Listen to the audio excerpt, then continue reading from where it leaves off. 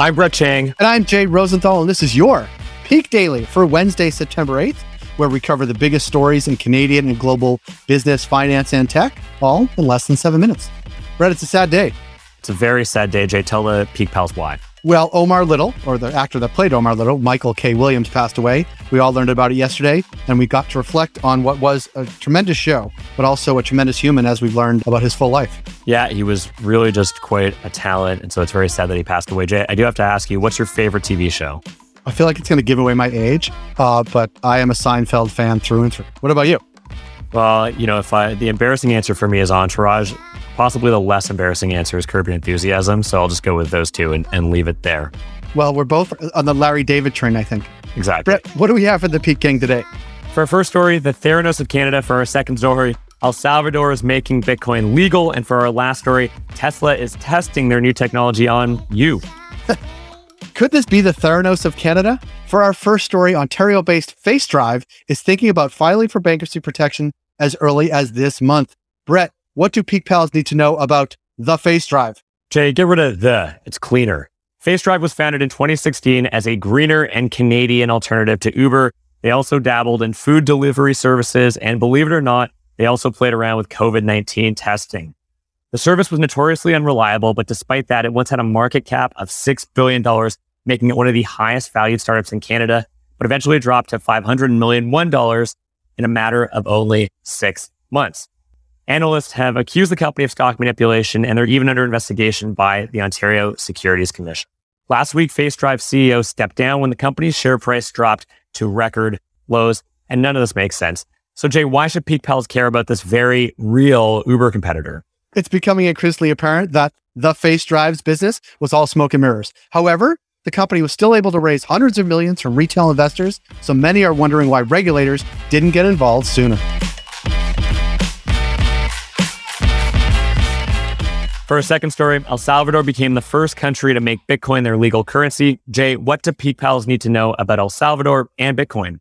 Well, President Nayib Bukele made the announcement via a recorded message played at Bitcoin 2021, a Bitcoin conference that took place over the summer in Miami. Since then, he and his government worked to establish the infrastructure to make the move official. Now, you might be wondering, why is this random Central American country making Bitcoin their legal currency?